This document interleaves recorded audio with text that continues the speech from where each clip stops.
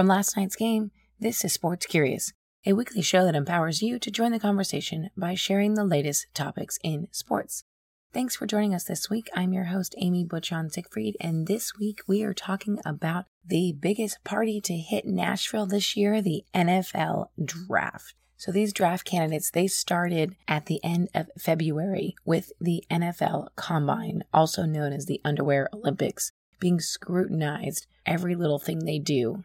Now they get to sweat it out for 3 days to find out if they make a team or if they have to go a whole new route in their career. Yes, the draft is not only stressful for the players, but the fans and, of course, the teams. So with that, let's get started.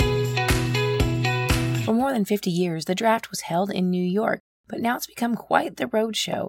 It has moved to Chicago twice, to Philadelphia, to Dallas, and has since landed in Nashville. The city is expecting a serious influx of visitors, with last year's event in Dallas drawing more than 200,000 fans and generating over $125 million in economic impact. Draft candidates must be 3 years removed from high school. And this year, the Arizona Cardinals have the distinct honor of going first because they were the worst team in football last year. Nashville is bringing out their A-game, and fans will be cheering for big concerts from country music legends like Tim McGraw and Dierks Bentley, but they won't be cheering for NFL Commissioner Roger Goodell. It's a tradition for fans to boo him every single time he walks up to the podium to announce a new draft pick. Keep an eye out for Make-A-Wish recipient Casey Reynolds, who will be announcing the pick for the Tampa Bay Buccaneers.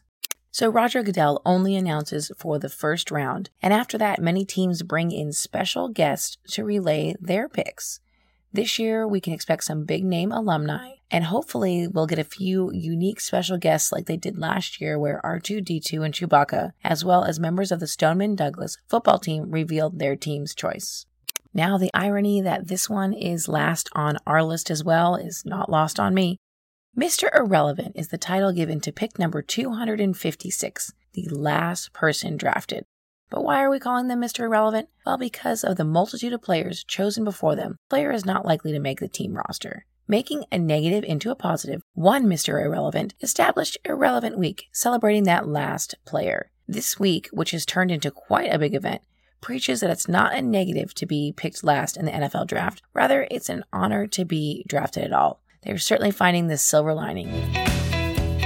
Well, that's it for this week. Thanks for joining us. Hopefully you learned something about the real kickoff to the NFL season. If you enjoy the free content you receive every week, head on over to iTunes or wherever you receive your podcasts and give us a review, leave us 5 stars, but most importantly, hit that subscribe button so you don't miss out on any great sports information so you can join the conversation at work, at home, or at a networking event. We look forward to seeing you here next week for another episode of Sports Curious.